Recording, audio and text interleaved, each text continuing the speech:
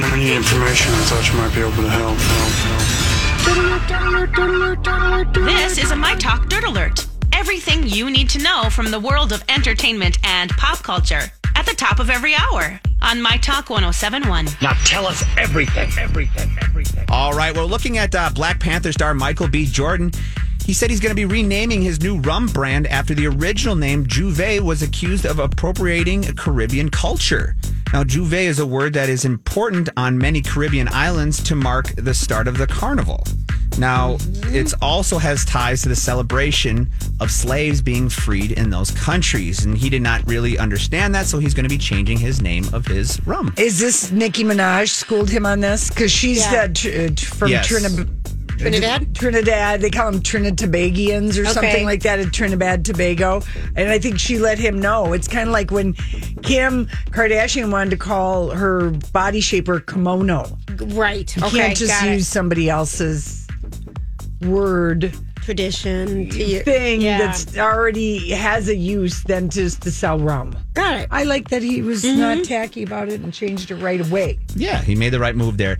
Moving into movies now, F9, which is the Fast and Furious 9th installment, actress Jordana Brewster revealed that she was previously told to lose weight for movie roles prior to Hollywood becoming more body positive.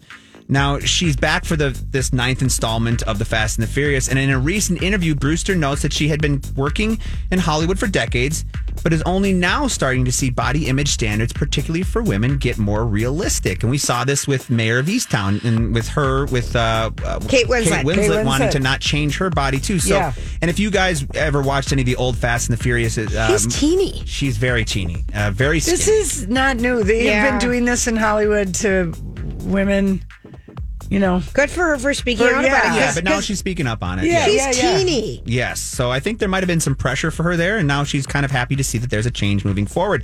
And going over to the royals, guys, Meghan Markle and Prince Harry are once again getting the royal treatment, this time courtesy of Lifetime. The network's latest film, called Meghan and Harry Escaping the Palace, will dive into the couple's explosive interview with Oprah Winfrey, which they detailed their decision to ultimately step down as senior royals and the alleged racism Meghan faced during her time in the UK. This is the third Lifetime that they've done. I don't know that Meghan Markle and Prince Harry I don't think they're really happy about this. I don't think they're happy about the first one, but they do it about William, and they really have done a lot. They've exploited. They like to do the dramatization.